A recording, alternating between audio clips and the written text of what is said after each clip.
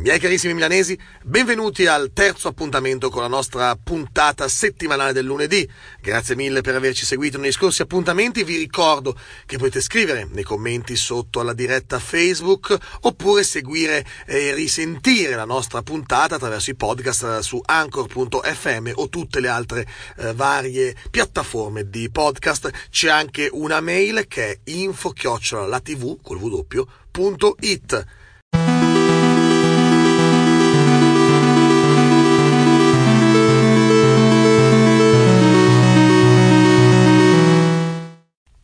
Miei carissimi milanesi, oggi, 1 ottobre 2018, oltre ad iniziare un nuovo mese, inizia una nuova settimana. Eh sì, direte voi, che novità, tutti i lunedì inizia una nuova settimana. Sì, in tutto il mondo è così, ma non a Milano.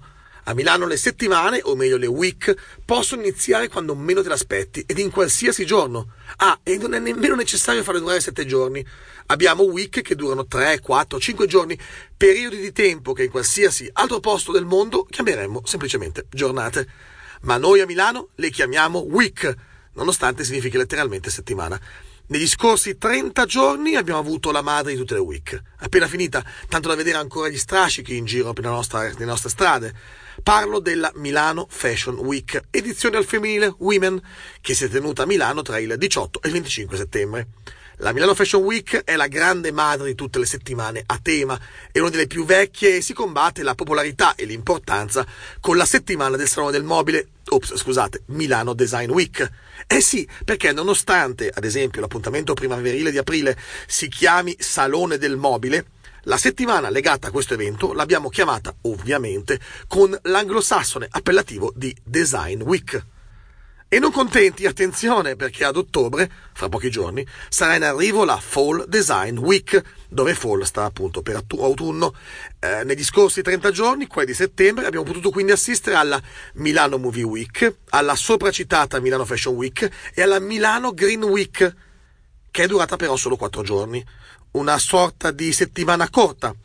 Potremmo chiamarla la versione compressa delle regolari week da 7 giorni. Lunedì sera alla discoteca, martedì sera alla discoteca, mercoledì che mal di testa ma sono andata alla discoteca, giovedì sera alla discoteca, venerdì sera non volevo andarci ma Fabio è venuto a cercarmi allora sono andata alla discoteca, sabato sera alla discoteca, domenica alla discoteca.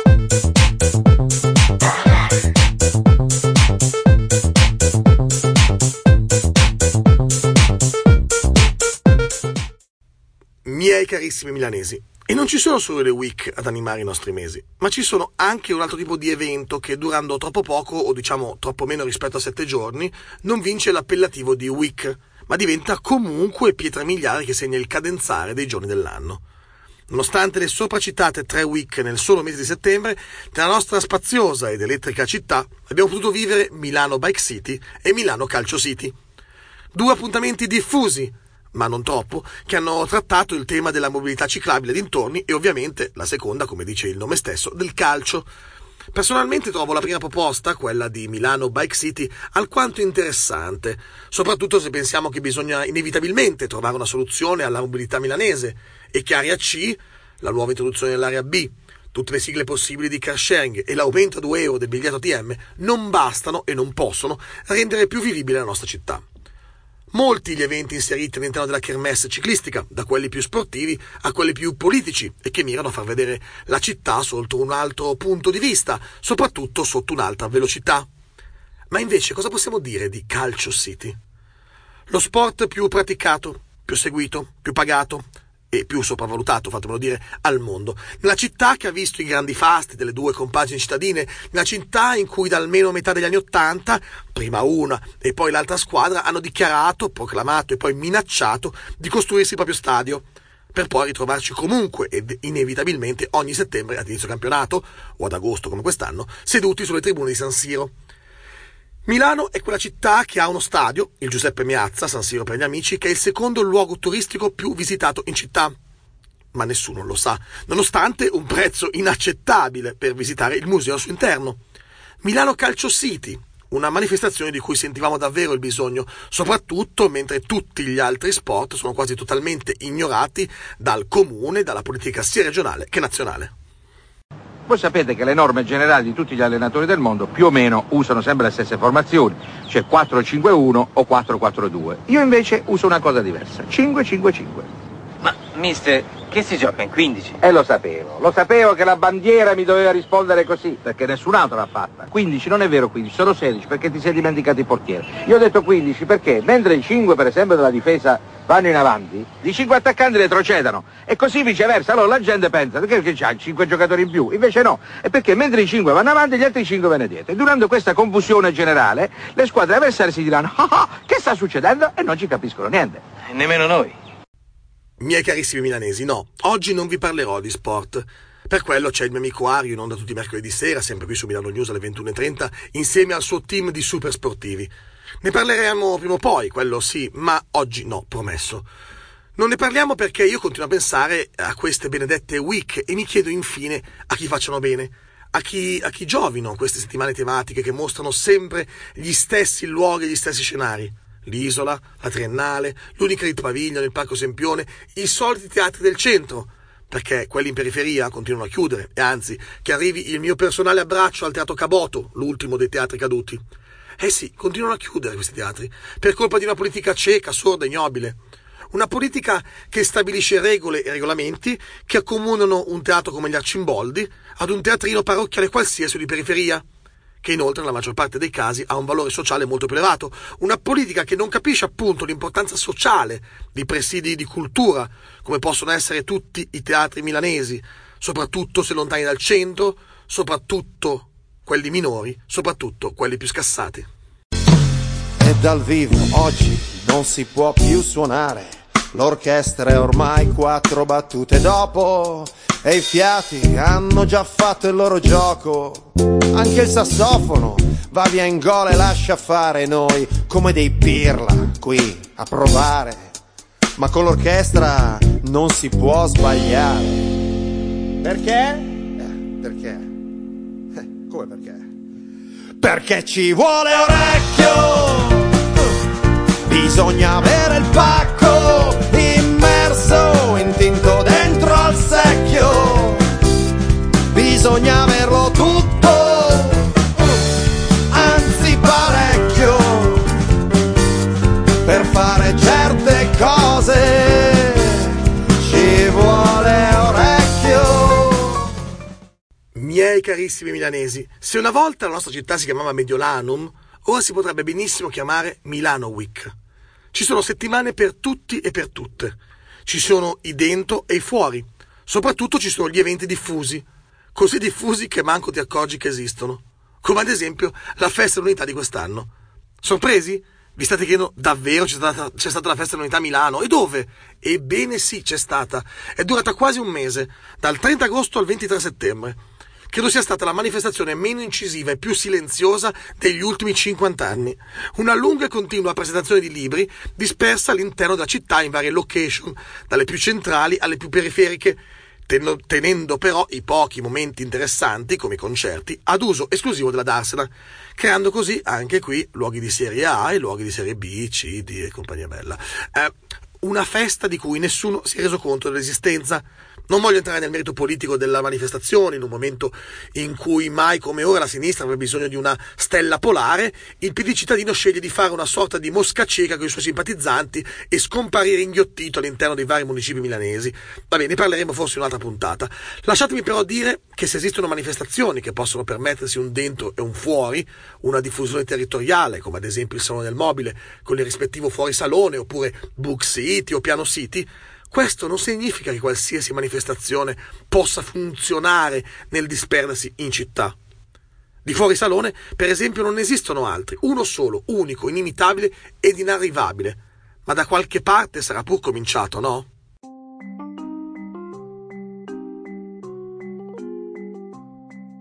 diamo quindi il benvenuto ad Alessandro Guerriero, designer ma soprattutto padre, o meglio uno dei padri del fuorisalone. Buonasera Alessandro, grazie mille di essere qui con noi. Ti chiedo subito questo, quando e come vi è venuta l'idea di creare il fuorisalone? Non so neanche se aveva già questo nome all'epoca, e poi se avevate capito da subito l'importanza e la grandezza di quello che stavate andando a fare.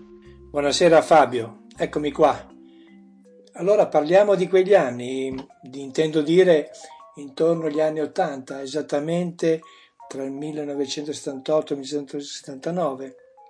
È nata la prima diciamo performance, la prima mostra di alchimia, che era in Foro Bonaparte, dove è stato presentato il primo progetto che si chiamava Bauhaus, sì, esattamente come il Bauhaus tedesco, però l'intenzione nostra era quella di dichiarare una specie di alternativa al Bauhaus vero. E allora lo spirito dello studio alchimia era entrato proprio in quella fase molto precisa, perché abbiamo cominciato a mescolare gli elementi trasgressivi degli oggetti e lavorare sul quotidiano modificandoli e defunzionalizzandoli. Quindi c'erano le superfici lisce introdotte dall'inserimento di antenne bandierine, collage e montaggi di elementi di stili diversi, eccetera eccetera eccetera. Abbiamo fatto questa prima esperienza facendo però due operazioni. Una era quella di presentare all'interno del Salone del Mobile, parlo della fiera, la poltrona di Proust che avevamo fatto con Mendini, che era quella poltrona ormai diventata famosa, fatta tutta con una tecnica puntinista. L'abbiamo portata al salone, alla fiera, e l'abbiamo praticamente avvolto lo spazio coprendolo completamente di una tela bianca e abbiamo lasciato un piccolo buco dove si poteva osservare la poltrona. Non c'era nessuna informazione, non c'era nessuna didascalia. Quella è stata la prima, diciamo, operazione o performance critica rispetto a il Salone del Mobile, che per intenderci quello che era la fiera. Così abbiamo creato, diciamo, il fuorisalone, ma senza averne coscienza di questa cosa. Ormai il modello del fuorisalone è stato poi, diciamo, copiato e riprodotto in tantissime altre situazioni. Ecco, in cosa trova la sua forza questo tipo di evento e questo tipo di contaminazione nella città? Il fuorisalone ormai ha contaminato tutta la città, in lungo e in largo, in ogni dove, addirittura non si riesce più a capire cosa vedere, cosa non vedere, qual è la qualità degli oggetti e qual è la non qualità. Però è stata un'intuizione all'inizio del fuorisalone fatta proprio da noi, perché avevamo capito che le discipline singole avevano bisogno di ossigeno, cioè il design aveva bisogno dell'ossigeno della moda, l'architettura dell'ossigeno del design, l'arte del design oppure il design dell'arte.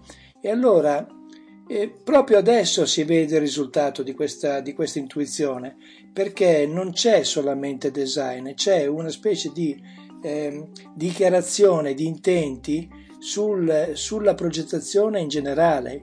Quindi quando uno esce dal fuorisalone, la cosa più interessante che possa dire è che non ha capito se si trattava di design, di arte o di altra cosa. Il modello ormai si è anche evoluto e ha portato ad avere quindi delle settimane a tema dove non c'è più neanche un dentro e un fuori salone, appunto un dentro e fuori manifestazione, ma dove ci si ritrova immersi in queste week che invadono la città. Secondo te, Alessandro, non si è forse un po' troppo perso la misura e quindi ormai abbiamo fatto una città a misura di week? Sai, non so se si è persa la misura. Io penso che dal punto di vista proprio della metodologia si dovrebbe piano piano arrivare al fatto che ognuno di noi può mostrare le cose che progetta, indipendentemente da qualcuno che ci dice di farlo o non farlo. Cioè non è come X Factor, dove c'è un gruppo di persone che decide se tu sei bravo o no. Qui ognuno è libero di portare avanti i propri progetti. Ed è questo l'affascinante. Poi è chiaro che le settimane, i cosiddetti week, ormai sono fatti tutto il mondo, ma forse ha proprio questa ragione di fondo di grande libertà. di tutte le varie week, i vari eventi, le varie manifestazioni che ci sono a Milano, qual è secondo te quelle a cui vale la pena ancora andarci? Non so quale sia la più interessante, ovviamente. Io mi occupo di design e quella di design è quella che mi compete e mi interessa, però so di altre situazioni come quelle della musica piuttosto che della moda, che devo dire hanno il loro fascino. Allora, da colui che ha inventato appunto il fuorisalone, ti chiedo che cosa ci sarebbe ancora da inventare a Milano per renderla ancora una volta sempre di più la città che noi milanesi sogniamo. Sembra che ci sia sempre tutto, ma manca sempre qualche cosa, credo.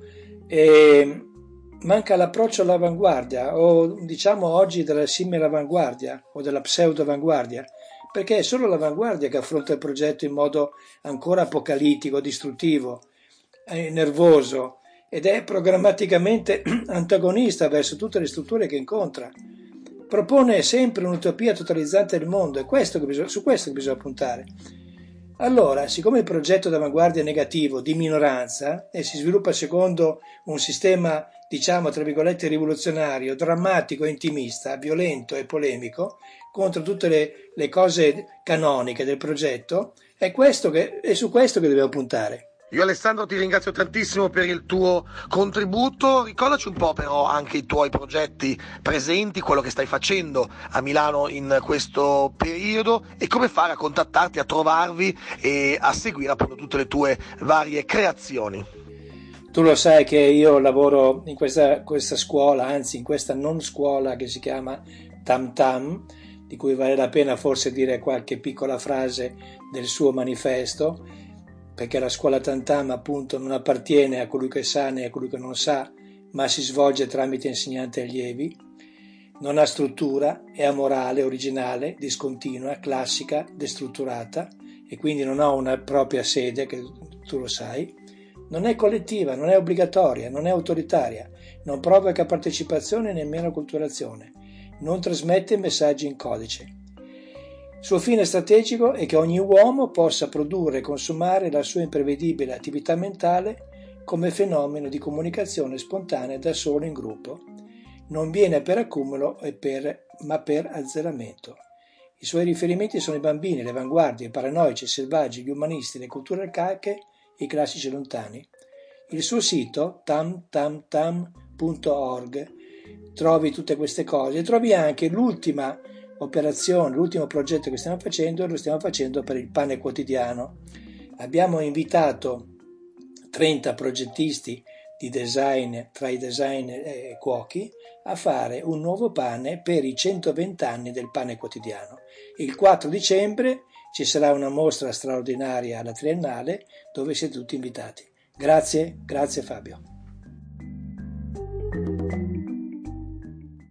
Miei carissimi milanesi, lo avete sentito? Alessandro Guerriero e il suo gruppo, lo Studio Alchimia, non si immaginava nemmeno lontanamente di aver creato in quella primavera del 79 uno degli eventi più importanti per la città di Milano. Tante le week, tantissime. Forse troppo, o forse non tutte da buttare, come verrebbe distinto nel momento in cui si cercano la lista degli eventi e scopri che ormai non esiste una settimana senza week. Ah, oggi inizia ottobre, inizia una nuova settimana, e nell'elenco inizio puntata ho dimenticato la Milano Wine Week. Perché, vedete, saremo anche a Milano, ma poi va comunque tutto a finire a Tarallucce Vino.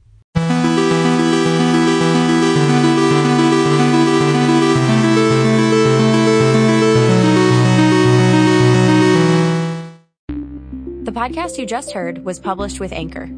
Got something you want to say to the creator of this show? Send them a voice message using the Anchor app, free for iOS and Android.